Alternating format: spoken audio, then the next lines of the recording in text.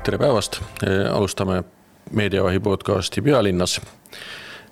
Mina olen Allar Alaküla, minuga on Eesti poliitika ja välispoliitika grand old man Toomas Alatalu.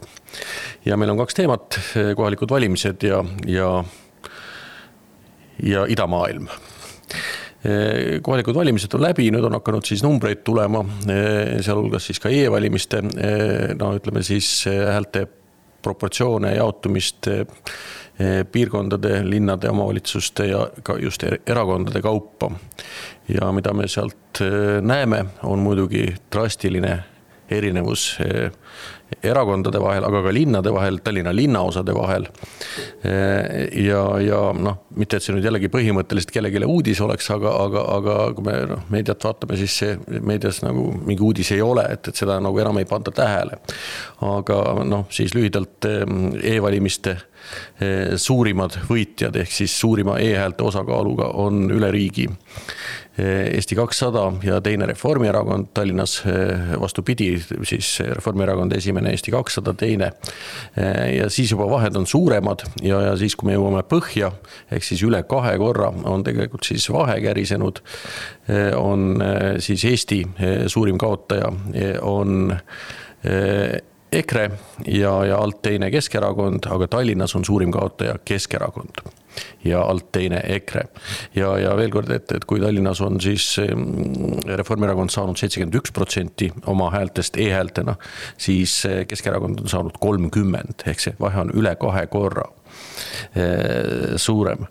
Et ja sinna juurde siis nii palju kui sellest üldse räägitakse, kuuleme Eesti poliitikateadlaste ja põhiliselt on see piirdub see loetelu 2-ga, Solvak ja Vassil, kes siis seletavad, et hääletuskanal, hääletusviis ei mõjuta kuidagigi hääletustulemusi. Kuigi hääletustulemusi mõjutab valimisjaoskondade asukoht, tahtioleku aeg, kirjaga, mitte kirjaga hääletamine üle maailma. Ameerika piiride ümber tegemine, Inglismaa valimispiiride ümber tegemine, see ongi põhiline valimisvõitlus, valimiseelne võitluse element. Siis meil öeldakse, et valimisviis ei mõjuta ja eriti vähe mõjutab e-valimise, ütleme siis kasutusele võtt. Mis sa sellest arvad? Mina niisuguse pideva valimiste jälgijana kui politoloog ja siis ka kommenteerijana ajakirjanduses juba 30 aastat praktiliselt seda teemat tõstaks võib-olla nendest valimistest esile kõigepealt seda, et õnneks valijate arv oli siiski suurem kui eelmistel kohalikel valimistel, kuigi see protsent 54 millegiga ei ole ka midagi eriti rõõmustavat. Aga samas madal kui eelmistel, nii et ta ikka oli madala võitu. Jah, aga Eestis valimisprotsent oli üldse kõrge 1990. aastatel ja siis pärast seda, kui toimusid 95. aasta valimised ja tulemus, nagu öeldakse, rabas tollal kõiki, siis toimus see järsk tagasiminek. Tähendab, kui me 90. algul oli niisugune perspektiiv, et meie valimistest osavõtt saab olema nii nagu Põhjamaades, see on siis suhteliselt kõrge 75-80 ja isegi rohkem protsenti, siis me kukkusime sinna, nimetame teda tinglikult siis Ida-Euroopa keskmiseks selle tasemele ja sinna me oleme jäänud, aga arvestades nüüd ikkagi viimaste aastate seisu, ütleme siis niimoodi, olukord tegelikult on stabiilne.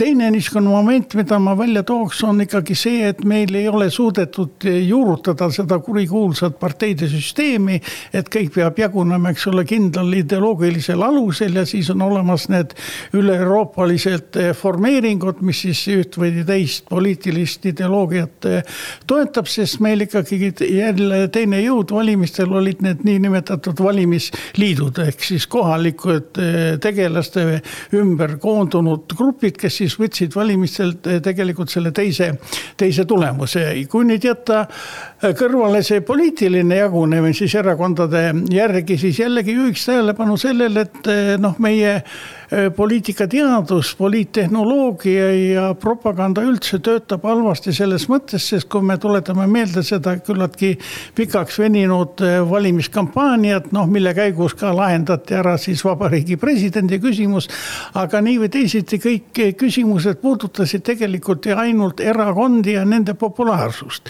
Ja kui ma juba siin mainisin, et teise tulemuse tegelikult saavutasid valimisliidud, siis ikkagi jälle kerkib loogiline küsimus, et miks siis neid ja nende juhte, ütleme selle sama valimispropaganda ja kampaania käigus ei tõsteta esile ja ei mainita. Nii et meil teadus ja ka propaganda käib nagu ainult ühe seltskonna kohta, need on erakonnad, aga mis puudutavad siis valimisliite, mis teevad tegelikult teise tulemuse nendel valimistel, need on täiesti jäetud sellest analüüsist ja hinnangu võimalustest välja. Nii et see on põhimõtteliselt suur puudujääk. Kui me võtame sealt veel Tallinna välja sellest pildist, et siis muidugi valimisliidud teevad pika puuga ära kõikidele erakondadele.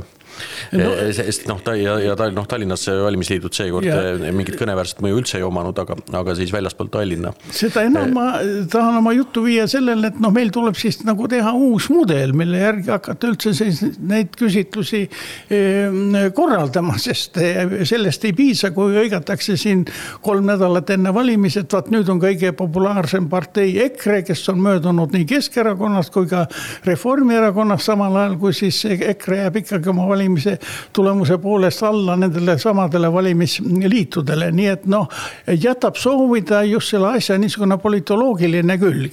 Ja kui nüüd tulla selle e-valimiste teema juurde, mis on alati jätnud probleeme, siis mulle isiklikult meeldis nüüd ajalehe Postimees laupäevane esikülje lugu, kus siis selgelt juhiti tähelepanu sellele, et ikkagi kahtlused on väga suured, kuidas ja kes siis ikkagi hääletas, kui on näha, et eks ole selles kohalikus kogukonnas ei ole populaarset tegelest ja samal ajal ta saab, eks ole, nende tänu just e-hääletustele saab väga suure tulemuse. Kui hakatakse asja uurima, siis tuleb välja see, mis oli ju tegelikult ammu teada, et need e-hääled, nad automaatselt kohe pärast siis kokkuvõtmist nad hävitatakse. Tähendab, inimesel ei ole võimalik kontrollida, kuhu ta hääl ja kellele ta hääl tegelikult läks. Ja nüüd ka praegustel valimistel siis suure saavutusena serveeriti seda, et need kodanik, kes tuleb nüüd valimispäeval valimisjaoskonda, ta võib muuta oma seda häält, mida ta andis siis eelnevalt e-posti kaudu. Lihtne elementaarne küsimus, et milleks meil siis üldse seadused on olemas ja kuidas meil saavad ikkagi ühed valijad olla rohkem eelistatud kui teised. Ja vaat nendele küsimustele, mida on esitatud ju tegelikult nende e-valimiste kehtestamist saatis, siiani vastust ei anta, õigemini selles küsimuses vaikitakse. Nii et jällegi väga põhimõtteline küsimus, kui meil üldse on teadus ja me väidame, et meil nagu on olemas ka oma kohalik valimisteadus, siis miks niisugune ametlik ebavõrdsus ikkagi valijate suhtes püsib. Ja siin eelmine valitsus nagu üritas siis luua ka vastavat komisjoni, kes selle probleemiga hakkaks tegelema ja analüüsima, aga me teame, et see komisjon on nüüd praktiliselt laiali saadetud, nii et jällegi vastuseid me küsimusele ei saa. Ja viimane probleem nende valimistega ühenduses, mis näitab ka meie süsteemi oma pärast paindumatust, sest nüüd on jällegi seoses protestidega tõusnud päevakorda see, et saab volikokku sisse just Tallinnas ja ka Tartus, ütleme inimene, kes saab vähem hääli kui mõni teine kandidaat, kes siis kandideeris teises nimekirjas. Kõne all on see sama kurikuulus tonti süsteem ja parteide võimalus kehtestada üldnimekiri, mille alusel suletud ülelinaline nimekiri Tallinnas. See ei puuduta teisi, aga see puudutab just Tallinna. Mille alusel siis, eks ole, saab sisse see inimene, keda siis partei Latvik soosib ja mitte see, kes tegelikult valimistel rohkem hääli saivad. Need on niisugused kitsaskohad, millel on juhitud tähelepanu juba 1996. aasta kohalikest valimistest peale ja jällegi loogiline küsimus, et kui me 25 aastat räägime ühte ja sama juttu ja nendime ühtesid samu probleeme, no siis on ikkagi aeg võtta kätte ja teha vastavad korrektiivid.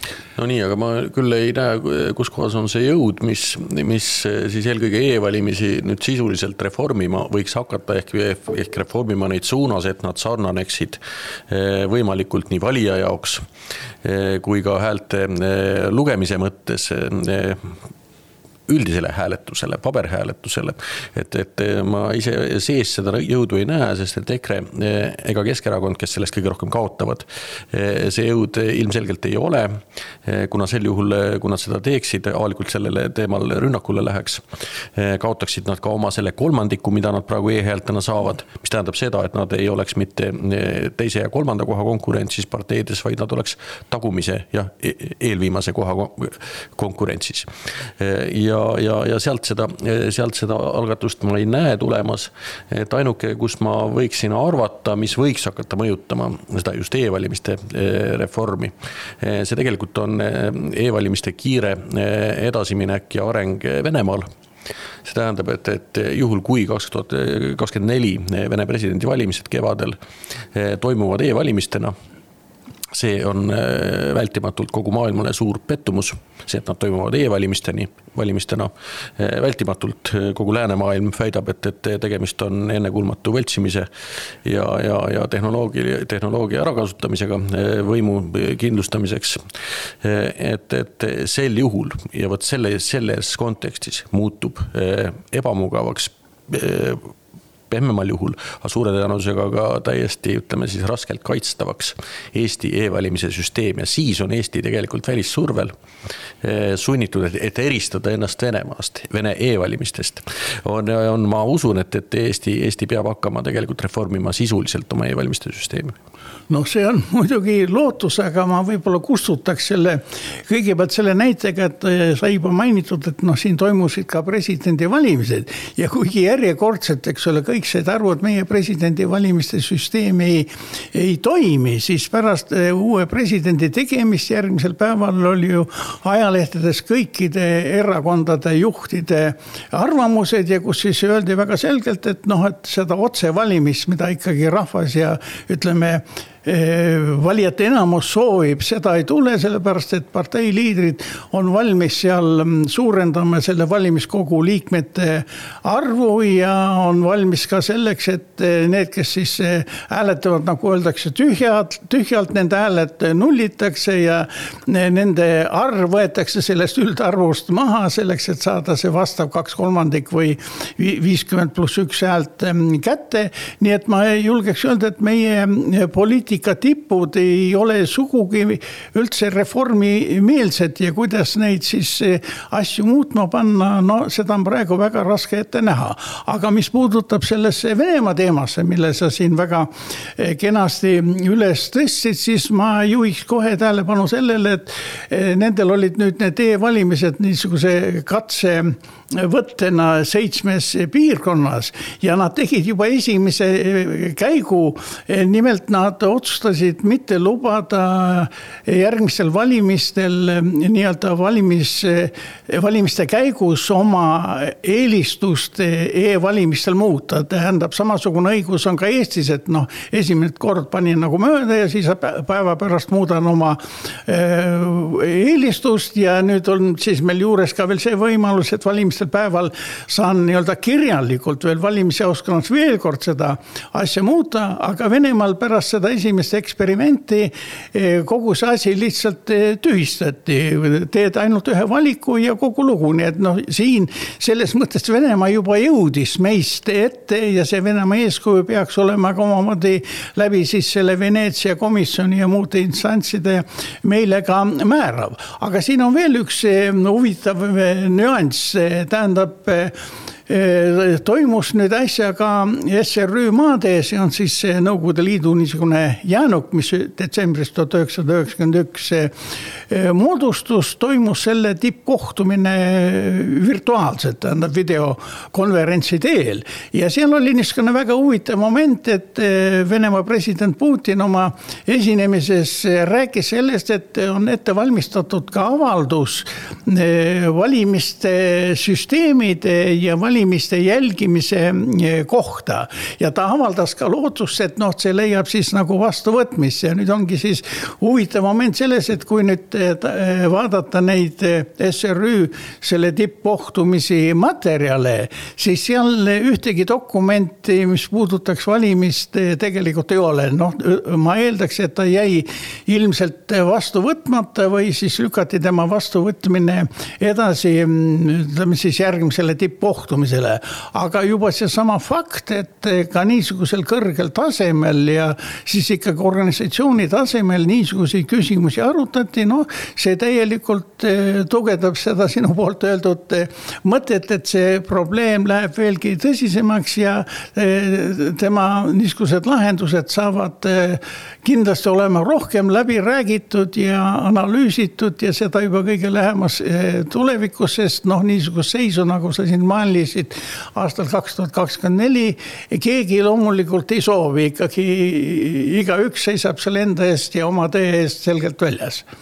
See puudutab ka Eestit selles mõttes otseselt, et 24 aasta suure tõenäosusega, kui on Venemaal üldised e-valimised, siis seal osalevad ju ka Eestimaal elavad Vene kodanikud, mitukümmend tuhat valimisõiguslikku inimest, kes tõenäoliselt hääletavad interneti teel. Nagu ta katseliselt oli Sevastopol oli praegu siis ütleme siis see interneti hääletus katsebaas. Et see tähendab seda, et kui Eestis elavad Vene kodanikud Venemaa valimistel arvutis juba valivad, et siis suure tõenäosusega võivad nad kohalikel valimistel ka e-valida ka Eesti kohalike volikogusid, eelkõige siis Tallinnas Narvas. Nüüd, kui me vaatame siis e-valimiste tulemusi veel siis piirkonniti, siis siin on muidugi erinevused huvitavad, mis ühena muidugi viivad kohe ka rahvusjooneli.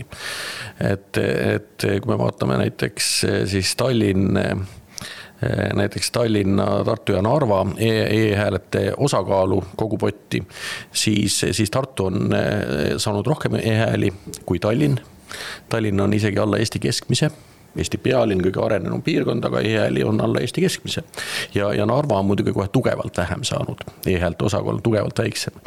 Nüüd, kui me vaatame Tallinna sisse, linnaositi, ringkonnad linnaosad kattuvad, siis kesklinn on tipus. Teine kolmas on Pirita ja Nõmme. Aga põhjas on konkurentsitult kohe kaugel maas on Lasnamäe. Kui linna seal need ülemised on saanud seal, numbrid ei ole täpselt tugevalt üle 60%, siis Lasnamäe on saanud sinna kuskile 30% kanti. Et kaugele maha. Nüüd, kui me vaatame siis Tallinnas enim hääli saanud persooni, kohe ikka pikapuuga enim hääli saanud persooni Mihhail Kõlvartit, siis tema e-häälte osakaal on ainult 22%. 22% on kolmandiku võrra väiksem kui Keskerakonna niigi madalaim e-häälte osakaal. Nii et see on tähelepanuväärne, millele siis jällegi viitab, on see, et on tugev korrelatsioon rahvuse ja hääletusviisi vahel. Tähendab, et venelased oluliselt kasutavad e-häältamist praegu vähem kui siis teised, ehk siis valdavalt eestlased. Kesklinn on muuseas siin huvitav, ütleme siis huvitav või anomaalia, et kesklinn on ainuke või see linnaosa, kus põhiliselt Tallinnas elavad välismaalased, kes ei ole venekeelsed ilmtingimata. Ehk siis Euroopa Liidu välismaalased nii valdavalt. Ja nemad jälle kasutavad e-hääletamist, tundub. Või ma ei oska muidu, ei oska kesklinna seda ülikõrget e-hääletamise osakaalu seletada. Nii, aga nüüd kui me vaatame siis, et mis Tallinnas valimistest on siis järgnenud, on alanud koalitsiooni kõnelused, Keskerakond, sotsid, läbirääkimiste pildid on avaldatud, see mulle natukene meenutas, kui siin oli üleeile maailma naisõigusorganisatsioonid avaldasid pahameelt, et miks Talibani delegatsioon ei sisalda ühtegi naisterahvast. Et siis, kui me vaatame Tallinna koalitsiooni läbirääkimiste pilti, siis istuvad laua ääres 8 inimest, kellest üks on naisterahvas, sotsiaaldemokraat. Et nagu vähe võitu, ütleme siis. Aga nüüd teine asi, et seda pilti vaadates muidugi hakkab silma, et Keskerakonna delegatsioonist 4-3 on endised sotsiaaldemokraadid, Kõlvart ise, kandideerinud sotsina Lauri Laats ja ka Vadim Belobrovtsev. Kas endised või hiljutised sotsid. Ja kui me vaatame sotside laua poolt, siis delegatsiooni, ma ei tea, kas juhib, aga ütleme siis selline ikkagi pea linnapea kandidaat, hiljutine keskerakondlane. Nii et see põimumine on seal nagu väga tugev, mis muidugi viib ka kergelt mõtteni, et kas me siin äkki näeme hoopis sellist algust ammusele ideele ja ütleme siis Eesti poliitika, ma ütleksin alati selle ideele, et ega mis see Keskerakonna ja sotside ideoloogiline erinevus on ju alati olnud marginaalne ja seal on siis olnud, ennem oli Savisaar oli see põhiline, miks see saanud üldse kõne alla tulla, et see on tegelikult võiks olla sama partei. Nüüd seda tõrget ei ole, et kas me näeme siin parteide sulandumise algust? No see on muidugi väga hea tähelepanu juhtimine sellele probleemile ja kui nüüd tuletada meelde... Võib-olla see ei ole probleem, võib-olla see on võimalus. See on võimalus, jah, väga õige. Tuletades meelde, et siin Putin juhtis ka tähelepanu sellele, et hiina keeles sõna kriis koosneb ainult 2 hieroglüüfist, kus siis üks fikseerib ohtu ja teine fikseerib siis, eks ole, võimalust. Aga kui tuletada nüüd meelde seda, et Eesti keskpartei tekke omal ajal oli omamoodi pretsedenditu juhtum selles mõttes, et ta nagu orienteerus sellele pildile, mis oli tollal ka Põhjamaades ja kui siis kerkis küsimus tema liitumisest siis nende rahvusvaheliste ühendustega, kas siis liberaalse internatsionaali või sotsialistliku internatsionaaliga, sa ju mäletad ka neid aegu, siis valik tegelikult ju selgus või tulenes sellest, et kust oli suurem vastuseis, kuna kehtis särane reegel, et igast riigist saab ühenduses olla ainult üks partei ja siis kõik sõltus, eks ole, kohalike juhtide omavahelistest suhetest. Sai olla rohkem, aga see, ütleme siis, järgmise liikme võtmine sõltus olemasoleva liikme tabroost. Jah, ehk täpsemalt öeldes meil liidrid omavahelistest suhetest, nii et selles mõttes see meie partei maastik tervikuna on küllaltki suhteline mõiste, kui silmas pidada neid ideoloogiaid ja lubadusi, mida nad jätkavad ja seda muidugi kõige paremini tunnevad oma nahal valijad, sest nad nagu hääletavad siis ühtede lubaduste poolt ja pärast saavad hoopis teistsugused lubadused kätte ja siin seda teemat jätkates minu arvates oli ka küllaltki tähelepanuväärne Eesti roheliste põrumine just nendel valimistel samal ajal, kui see roheline teema kogu maailmas läheb ja rohelised igal pool tõusevad, siis järsku tuli välja, et meie rohelised ei suudagi praktiliselt kedagi kõnetada, et nagu teema on olemas, aga valijad teevad oma valikud hoopis teistsugustel põhimõtetel. Mis aga puutub nüüd Keskerakonna ja sotsiaaldemokraatide algavasse koostöösse Tallinnas, siis see on ju käinud tegelikult ka varem, ainult et tollal olid jõudude vahekorrad teised ja Keskerakond on nüüd siis leppinud olukorraga, kus tal puudub puhas võimu monopol ja puhas võimalus dikteerida ja see muidugi eeldab seda, et tuleb olla läbirääkimistel paindlikum ja siin suurt osa loomulikult etendavad need tegelased, kes siis omal ajal tegid ära partei vahetuse, sest kaua sa lõpmatuseni opositsioonis istud, kui sa tahad midagi teha, siis sa lähed ikkagi põhimõtteliselt nende juurde, kelle käes on võim ja kes sulle pakuvad võimalust ka ennast teostada. Nii et ma ütleks seda, et Eestis see niisugune igavene probleem, millele aastal 1993 tegelikult Euroopa selle demokraatia kriteeriumi kirja pannes selgelt rõhuti ja fikseeriti on see, et võim peab roteeruma, tähendab, ei saa olla, et üks ja sama seltskond istub lõpmatuseni ametis, see on andnud oma siis selle loogilise tulemuse, et kui mõni erakond jääb liiga kauaks võimule, siis tekib ka see, et teistest parteidest tullakse tema ridadesse üle ja siis ühel hetkel võibki ilmneda, et hoopis võib-olla teistsuguse mõttelaadiga inimesed juhivad seda partei, kellel on oma kindel programm, aga eks ole, sellest programmist saab parajalt ka kõrvale kalduda ja see leiab siis praktikas ka realiseerimist ja selle roteerumise jutu lõpuks mulle väga meeldis, see oli eilne või üleeilne uudis selles, kuidas siis Türil sündis uus võimukoalitsioon ja Lauri Läänemets, kes on siiski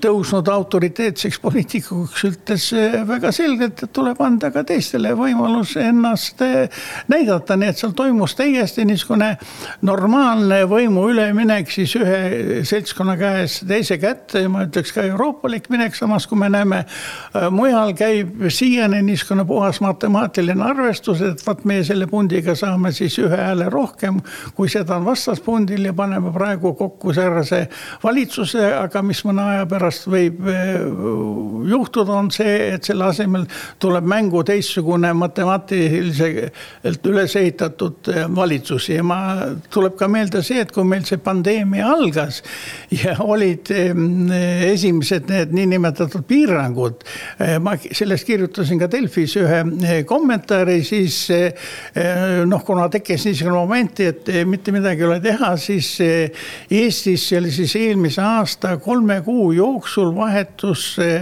võim vist 9 vallavalitsuses, kui ma õieti mäletan, lihtsalt inimestel oli aega ja lihtsalt kombineerisid siis uue võimukoalitsiooni kokku. Nii et see niisugune mäng, mis kahjuks Eesti poliitikas on küllaltki tüüpiline ja levinud, see jätkub tegelikult ka praegu, sest kõikjal ei ole ju uued koalitsioonid kokku pandud ja see lihtsalt ka näitab seda, et toimub niisugune lihtlabane lehma kauplemine. Ja samas on olemas siis positiivne näide, nagu ma ka nimetasin siin juba Türi puhul, kus siis käib niisugune poliitika, nagu ta tegelikult peab olema ja inimesed saavad rahulikult oma programme hakkama kokku panema ja kavandama, mida ja kellega nad siis edasi kavatsevad teha. No seda, et Eesti erakondade sisu on nagu sellises suures nihkes Euroopa parteiperekondadest, et ma arvan, et rohkem oli see ja tugevalt oli see muidugi tõsi läbi 90 ja 2001. kümnendi jooksul, et ma ütleks praegu, kui on Euroopa perekonnad ise, parteiperekonnad on ikkagi väga suuri arenguid läbi teinud, seal Rahvapartei on lõhenenud sisuliselt ja liberaalid on ennast ümber nimetanud ja seal on neid ümbergruppeerumisi veel ja kui me vaatame suuremate liikmesriikide sisse, ka seal ikkagi ütleme võtta sama Macroni partei, et mis ta siis on oma olemuselt, et ja neid ütleme poliitilisi arenguid on olnud ka suurtes liikmesriikides, ka Lääne-Euroopas need nihked võrreldes partei perekondadega on tegelikult päris suured, et siin ma arvan, et selle poolest Eesti enam isegi väga olemuslikult või niimoodi järsult ei erinegi. Jah, 90. aastal oli see kindlasti, siis olid välja kujunenud jooned, millele tõesti Eesti muster sisuliselt ei vastanud kuidagi. Et praegu pigem on see üldise segaduse raames, ma ütleks nii, et Eesti on jäänud keskmisele tasemele. Aga siit läheme siis Euroopast, hakkame minema ida poole, et maailm Euroopast alates muidugi külmetab ja kõik vaatavad Euroopas või näitavad näpuga Venemaa peale, et Venemaa just on süüdi selles, et gaasi ei tule. Samas ütleme siis, kes vähegi siis vaatab asjadele otsa, siis on ju selge, et selle põhjus ei ole antud juhul mitte Venemaa objektiivselt annab gaasi ja muid kütteaineid endises mahus, ta isegi pigem kergelt suuremas, aga mis on siis, mis on selle kogu selle küttekriisi energiahindade tõusu taga on ikkagi Aasia järsult suurenenud nõudlus, ehk siis eelkõige Hiina, aga mitte ainult Hiina, aga ka teised Ida-Aasia riigid ostavad turult kokku, ütleme siis hinnale vaatamata kogu kütte, ehk siis kogu see USA vedelgaasi eksport, mis oli lubatud ja oleks igal juhul muidugi tulnudki Euroopasse. See, milleks on siin ka Leedus on ehitatud ja Poolas on ehitatud vedelgaasi terminaale, mida ei ole, see on gaas, sellepärast et USA müüb parimale pakkujale turul, müüb kogu oma kütte maha. Ja Euroopa on hädas ja siis ütleme see on minimaalselt, see on ikkagi silmakirjalik selles, ütleme siis asja tehioludes Venemaad süüdistada. No ma ütleks, et Venemaa siin nüüd ikkagi päris puhas poiss ei ole. Ja siin on nüüd üks konkreetne lugu, mis on jäänud selle suure poliitika varju, sest tõepoolest Putin ise ja siis Venemaa vastavad ministrid on siin viimased nädalad järjekindlalt kinnitanud, et gaasiga on kõik korras, aga probleem on selles, et ei taha seda Nord Stream 2 avada ja ei taha meiega, eks ole, kirjutada alla kokkuleppeid ja nii edasi. Aga eelmisel nädalal toimus siin väga järsk muutus, mis ikkagi näitab seda, et Venemaa oskab seda gaasiprobleemi kasutada ka selgelt malakana suures poliitikas ja seda pisikese riigi vastu. Tähendab, oma viimase programmi esinemise Putin pidas 21. oktoobril, see oli siis eelmisel neljapäeval, kui ta siis naeris kõik need lääne süüdistused välja, aga tegelikult sellel samal päeval, 21. oktoobril oli pisikese Moldova valitsus sunnitud vastu võtma otsuse, selle kinnitas järgmisel päeval parlament, kinnitas ainult oma enamuse häältega, tähendab opositsiooni toetanud seda sammu, aga Moldovas kehtib praegu kuu aega eriolukord selleks, et valitsusel oleks võimalus leida vahendeid selleks, et tõepoolest külma sattunud riiki sõna otseses mõttes päästa ja seal ma tooksin ka niisuguse drastilise näite, et ühe esimese sammuna nad sulgesid ka selle kuulsa igavese tule. Mis, kui me mäletame oma ajal siin Tallinnas ikkagi ka ju põles, nagu öeldakse, gaasi toel ja see pandi kinni, see muidugi siis kutsus Venemaa poolt esile suure röögatuse ja siis igavene tuli pandi uuesti põlema, aga olukord on väga tõsine, sellepärast, et just Venemaa katkestas kõnelused Moldovaga siis ütleme uue gaasi hinna üle ja seadis siis ka samal ajal ultimaatumi, et 1. novembriks Moldoval tuleb kogu gaasivõlg likvideerida, mis on tegelikult väga suur summa selle riigi jaoks, see on kuskil 700 miljonit ja see koosneb ka... See oli koos intressidega ja see summa põhisumma on väiksem. Aga pandi ikkagi see täissumma, nagu öeldakse, lauda ja ta koosneb nagu kahest osast. Üks on siis Moldova ise ja teine on siis selle niinimetatud Transnistria piirkond, kus asub ka siis Venemaa sõjaväe osa ja nüüd nendes kõnelustes, mida siis peetakse selle Transnistria konflikti lahendamiseks ongi asi seatud siis lääneriikide osalusel nii, et kogu asja eest vähemalt finantsiliselt vastutab Moldova. Moldova nõudis siis muidugi kähku ka uue auditi korraldamist, aga fakt on see, et Moldovas kehtib praegu eriolukord samal ajal, kui siis kõik räägivad seal Ukraina varustamisest ja Saksamaa varustamisest. Moldovas asjad on ääretult teravad.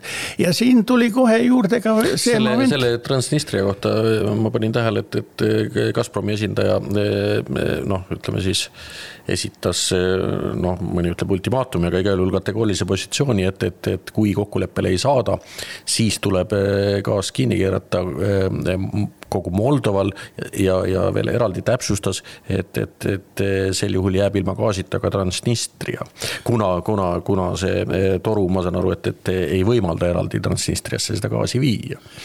See on ainult üks väike osa sellest survest, sellepärast, et siin ma tuletaksin meelde, et detsembrikuust on Moldova presidendiks selgelt Euroopa-meelne naisterahvas nimega Maia Sandu ja tema poolehoidjad võitsid ka juulikuus toimunud parlamendivalimised, eks ole, nagu kogu võim on nende käes ja samal ajal eelmise presidendi Igor Dodoni iseloomustamiseks seda, et tema oma selle 4 aasta jooksul jõudis 21 korda kohtuda Putiniga reeglina tema juures käia, sest Putin ju Moldovas käinud ei ole.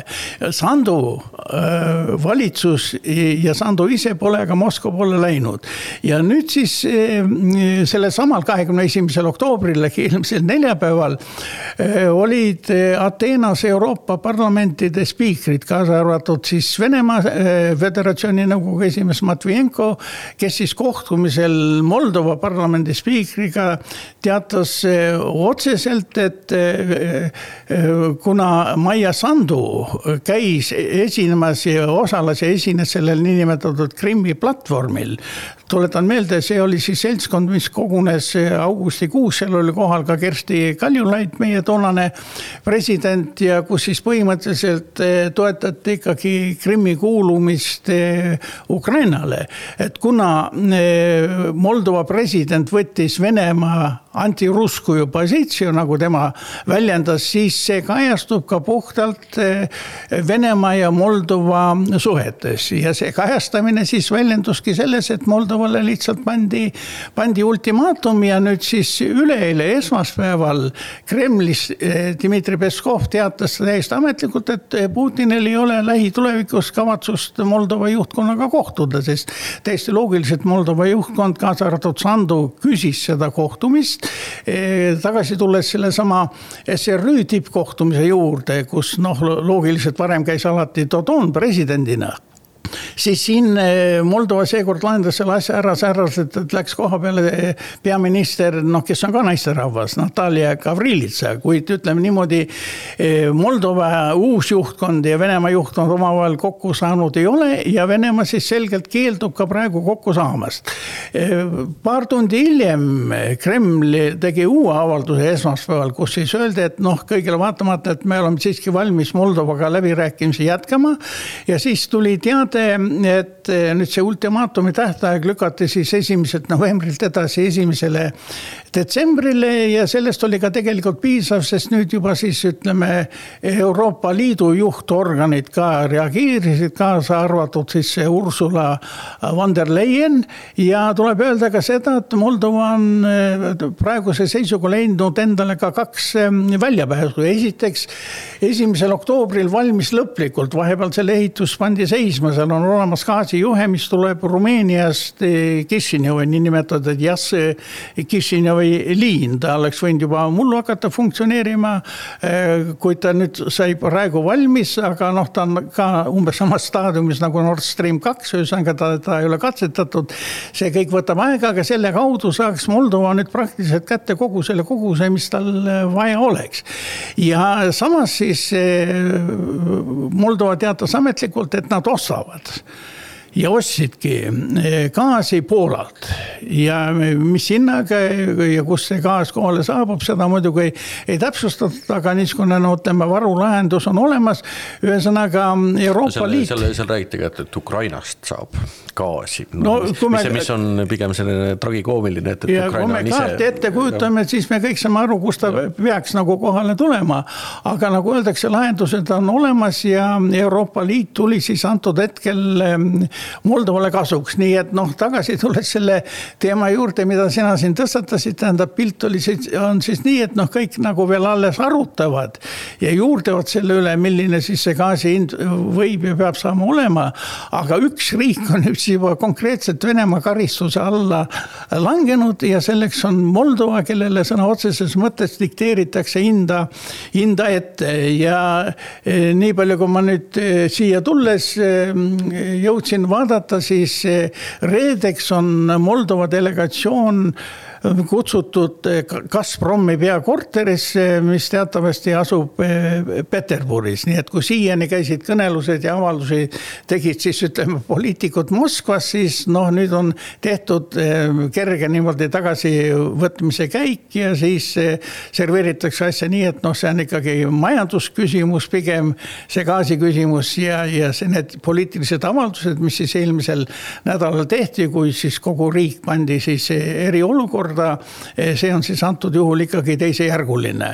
Aga ühesõnaga see, millest kõik teised räägivad ja mõtlevad, see on Moldovas, pisikeses Moldovas praegu reaalsus. See, et gaasi hind on tõusnud, kogu kütuste hinnad on tõusnud, see on nagu selge ja selles mõttes ei ole mingit põhjust arvata, et Moldova peaks saama endise hinnaga, vana lepingu hinnaga gaasi edasi ja mitte keegi ei saa vana hinnaga. Ja Loomulikult on siis kõik kütust eksportivate riikide olukord on sellest väga rõõmus. Vene rubla on tõusnud märgatavalt, nii et juba siis on hakatud avaldama kommentaare sellest, et kas endiselt peaks rubla hoidma dollaris või on äkki paremaid variante, sest ennem kogu aeg oli see, et kui rubla langes vastu lääne valuutasid, siis nagu see suund oli et see suund on nüüd pööranud, ei tea, kas see, kui pikalt see jääb, ei tea. Nüüd on selge, et Nord Streami kasutusluba see talv antakse. Ma ei näe mingit põhjus või tegelikult ei näe mingit võimalust, et see luba jääb andmata olukorras, kus tegelikult sellest sõltub Lääne-Euroopa enda isiklik gaasivarustus. Et ja ma ise arvan, et see pigem sünnib varem kui hiljem, ehk sellega ekstra venitama ei hakata, et hiljemalt aastavahetuseks on see toru lahti, mõlemad torud, mõlemad torud täismahus töötavad. Nüüd jalutasin siin enne meie salvestust ümber Snelli tiigi Toompea nõlval ja kui me siis mõtleme maailmale, millal siis Eesti ala, millal Liivimaa läks ära nii-öelda Lääne impeeriumi tiiva alt. See algas ju ikkagi siis vana Liivimaa orduriigi lagunemisega, mis selle taustal oli. Selle taustal oli see, et lääs oli avastanud Aafrika, Ameerika, kogu see tähelepanu läks mujale. Et kas siis praegu on selles maailmas juhtumas midagi sarnast 16. sajandile, kui lääne juhtiva jõu, mis ei ole enam Euroopa, aga on Ameerika, kui tema tähelepanu läheb Aasiale. Ja ka meil võivad siis sellest järelduda sarnased järelmid nagu 16. sajandil. Tõsi, järgnes veel Rootsi aega, aga sellest ikkagi hakkas see lagunemine. No mul sind kuulates ka hakkas mõte, nagu öeldakse, suurelt liikuma ja küsimus on selles, et selle samal suurel uue maailma avastamise ajal ja pärast seda ega Euroopa ettekujutus sellest, mis temast ida pool asub, eriti suur ja tark ei olnud. Ja tuli lihtsalt meelde niisugune lihtne näide, mille sügavust tasub teada, et mis nime kannab väin, mis jääb siis Sahhalini ja siis ütleme selle Venemaa Aasia osa vahele. Öelda ei tea. No vaat see on hea küsimus, see on tatari väin. See on tatari väin ja see tegelikult tulenes sellest mõttest, et ikka küll olemas see sama Mongoli impeeriumi või siis selle Kaasani Khaniriigi järglaste riikide periood, mis Euroopa jaoks tähendas mõistet, samastusmõistega tatarlased ja kui nad siis sealt lõuna poolt tulid selle väinani välja, siis nende esimene reageering oligi, et nad nimetasid just eurooplased nimetasid selle väina tatari väinaks. Ja ka praegu on, ütleks, olukord laias laastus sarnane, sest praegu on siis koos ka mitmesugused erigrupid, kes siis aitavad kaasa mõelda, milline peaks olema Euroopa Liidu tulevik ja neid üritusi toimub siin ka Eestis ja ma nägin ka neid küsitluslehti, mis siin jagati ja siis seal, mis mulle silma torkas, siis oli ka seal niisugune küsimus kirjas, et kas Euroopa Liit peaks laienema Põhja-Aafrikale ja ma julgen öelda, et see on niisugune klassikaline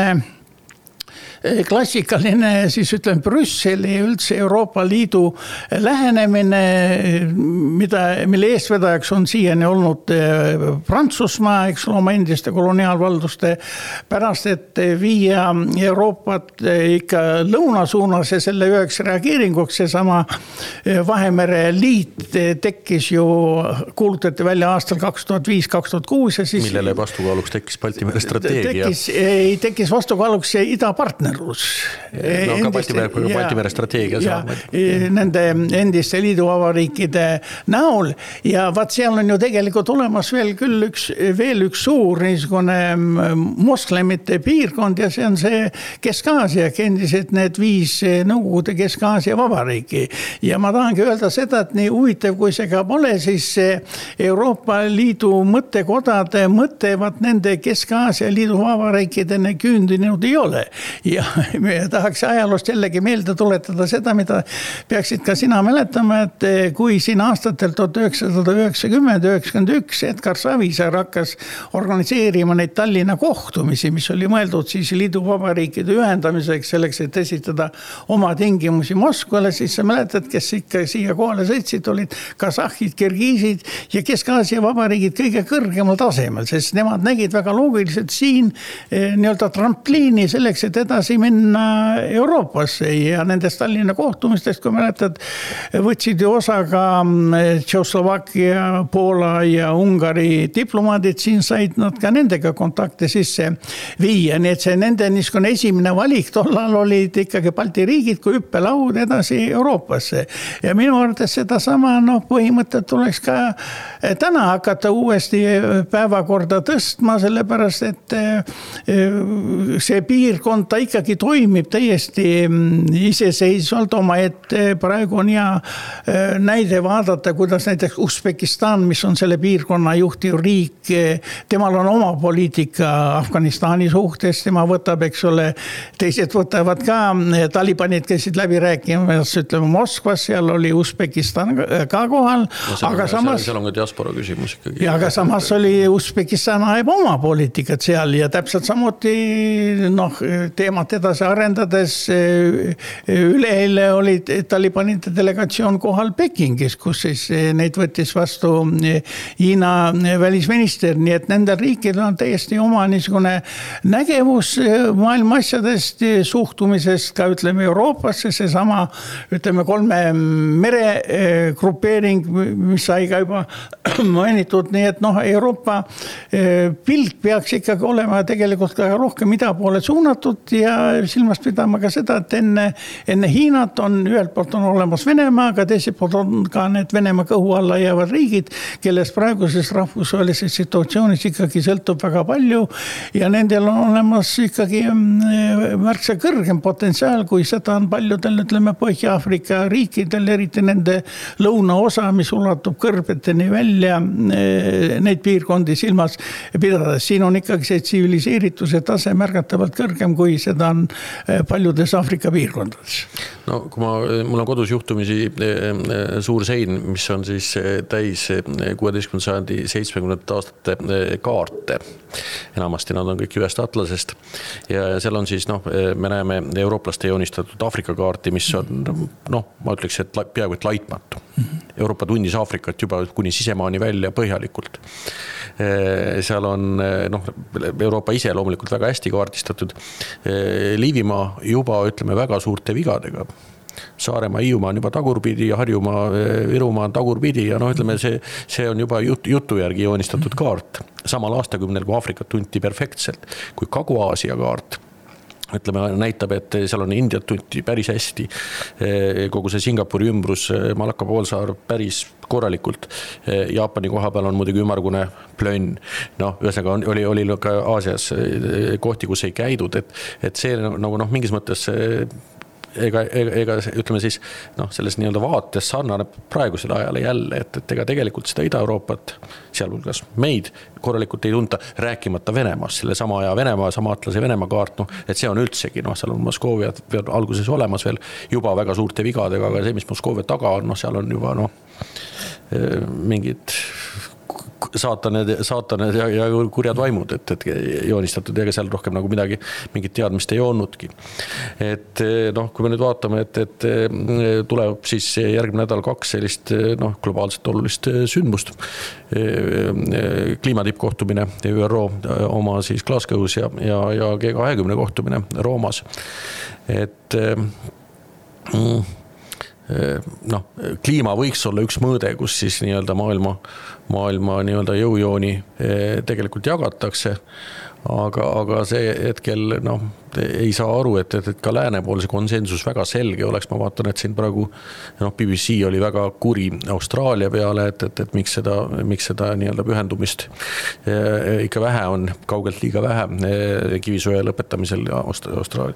Et on nii-öelda väga veider, Briti sellise riigimeedia poolt on võetud sihikule oma üks suuremaid liitlasi selles piirkonnas kliimaküsimuses, et ka lääne poolt seda konsensust, ütleme sellist selget konsensust ei ole, kõik liiguvad ikka oma kiirusega ja mingit sellist nagu selget kokkulepet ma nagu ei näe, rääkimata siis globaalsest kokkuleppest Hiina ja Venemaaga, kusjuures ma ei tea, tundub, et ennem on see kokkulepe võimalik Hiinaga ja siis võib-olla Venemaaga, et mingi nii-öelda siis CO2 taseme alandamises kokku leppida. Kui ma loen seda sama Spectatorit, mis ma sulle tõin, et siis seal näiteks on öeldud, et selline olukord on muidugi pidu Hiina tänavas, kuna lääs paneb kinni kogu oma energiatootmisvõimsused senised ja hakkab tellima uue energia tootmise vahendeid, päikesepaneele, tuulegeneraatoreid ja nii edasi, mis enamasti tehakse Hiinas. Et see on nagu Hiina unistuste maailm. Ja nende kahe kohtumisega ühenduses nii palju, et need peaksid olema nüüd kohad, kus saab kokku leppida, sest tänu pandeemiale on üldse kohtumisi väga vähe ja ikkagi need suured ja tõsisemad asjad lahendatakse siis, kui mehed vaatavad teineteisele näkku ja räägivad. Ja samas on kummaline vaadata seda, kuidas kruvitakse kogu aeg üles teravusi Hiina suhtes ja eriti see sama kas või Hiina ja Taiwani aspekt jääb paratamatult niisugune mulje, et lääs läheb või üritab siis rääkida sellel kohtumisel hiinlastega, nagu öeldakse siis ütleme jõupositsioonilt või dikteeriva poolena, aga tegelikult ta on ju kui mainime ainult siin Afganistani, siis kes praegusel hetkel suures poliitikas kaotaja on, selleks on loomulikult lääs tervikuna, kaasa arvatud siis Ameerika Ühendriigid, NATO, Euroopa Liit ja nii edasi, kes kõik selles Afganistani amatüüris osalesid ja praegu peaks ikkagi lähenemisnurk olema teine ja peamine peaks olema ikkagi selles, et tegelikult aega ei ole. Loodus ise ju väga selgelt näitab, et teda tuleb hakata paremustama ja tuleb teatud asjadest loobuda, tuleb teatud asjad ümber hinnata, aga kui käib musklite näitamine, siis on väga raske loota, et seal 2-3 päevaga mingid põhimõttelised kokkulepped tehakse, aga nagu suures poliitikas ikka tuleb loota paremat. Aga kas sellele kokkuleppele on kaasa aidanud maailma suhteline sulgumine, mis on tulnud siis pandeemiast, et pigem ma arvaks, et see on pigem ikkagi neid sidemeid maailma vahel, maailma eri osade vahel ikkagi pigem ütleme siis häirinud, kaubavahetus tugevalt häiritud ja ütleme ka suhted ikkagi on väga tugevalt häiritud. Suhtlemine ise on häiritud, nagu sa ütlesid, et see tippkohtumisigi on vähe. Et kas maailm võiks siis vähemalt kui pikaajalisi küsimusi on nagu raske lahendada, kliima on suurem teema, et kas siis suhteliselt lühiajalist küsimust nagu seda on üks küll kuri, aga siiski gripp, et kas seda on siis suutelised maailmaliidrid jah, siin kui natukene laiemas plaanis jälle vaadata, kuidas kas või need sama Euroopa Liidu ülemkogu töötab ja Euroopa Liidu ministrid tegutsevad, eks ole. Energeetikaministrid olid ja asjad koos, aga nagu öeldakse, otsusi sündinud, lükati jällegi otsuse tegemine 2 nädalat edasi. Võib-olla selle näite toomisega ma lihtsalt tahan öelda seda, et maailm kaasa arvatud Euroopa Liit peab ikkagi harjuma hoopis teistsuguse töörütmiga, tähendab iga kohtumine peab olema ikkagi sõna otseses mõttes tulemuslik, sest kogu aeg ainult asju edasi lükata ja oodata, millal siis ütleme lõpuks Saksamaa valitsus tekib, mis oli praegu nähtavasti üks peamisi põhjuseid sellest, miks otsused ei tehtud ja kui siis mõne päeva pärast hakatakse ootama, et kes on uus Prantsuse president, tähendab niimoodi ei ole võimalik poliitikat ajada, aeg on teine, aeg on panna kindlad tärminid paika ja ka otsuste pakk lauale, mis tuleb selleks ajaks ja mitte nii-öelda hilinemisega vastu võtta. Tähendab, aeg on sarnane muutuste aeg, mis nõuab ka hoopis teistsugust otsustamisprotsessi, kui see siiani on toiminud vähemalt Euroopa Liidus ja NATO-s. No ja Euroopa Liidus see ju peaks tähendama ikkagi seda, et liigutakse 7 penikoorma sammuga liitriigi poole, aga seda ma nagu ka kuskilt ei näe seda võimalust läbi minemas. No praegu on ikkagi üldine tendents tänu pandeemiale see, et ikkagi liikumine üle riigi piiride ei saa olla absoluutselt vaba toiming. Siin ikkagi teatud kontroll peab olema ja kontroll eeskätt selle üle, et ütleme, nakatunud inimesed ei pääseks, eks ole, vabalt oma nakkust igale poole mujale laiutame. Nii et siin on niisugune protsess toimunud.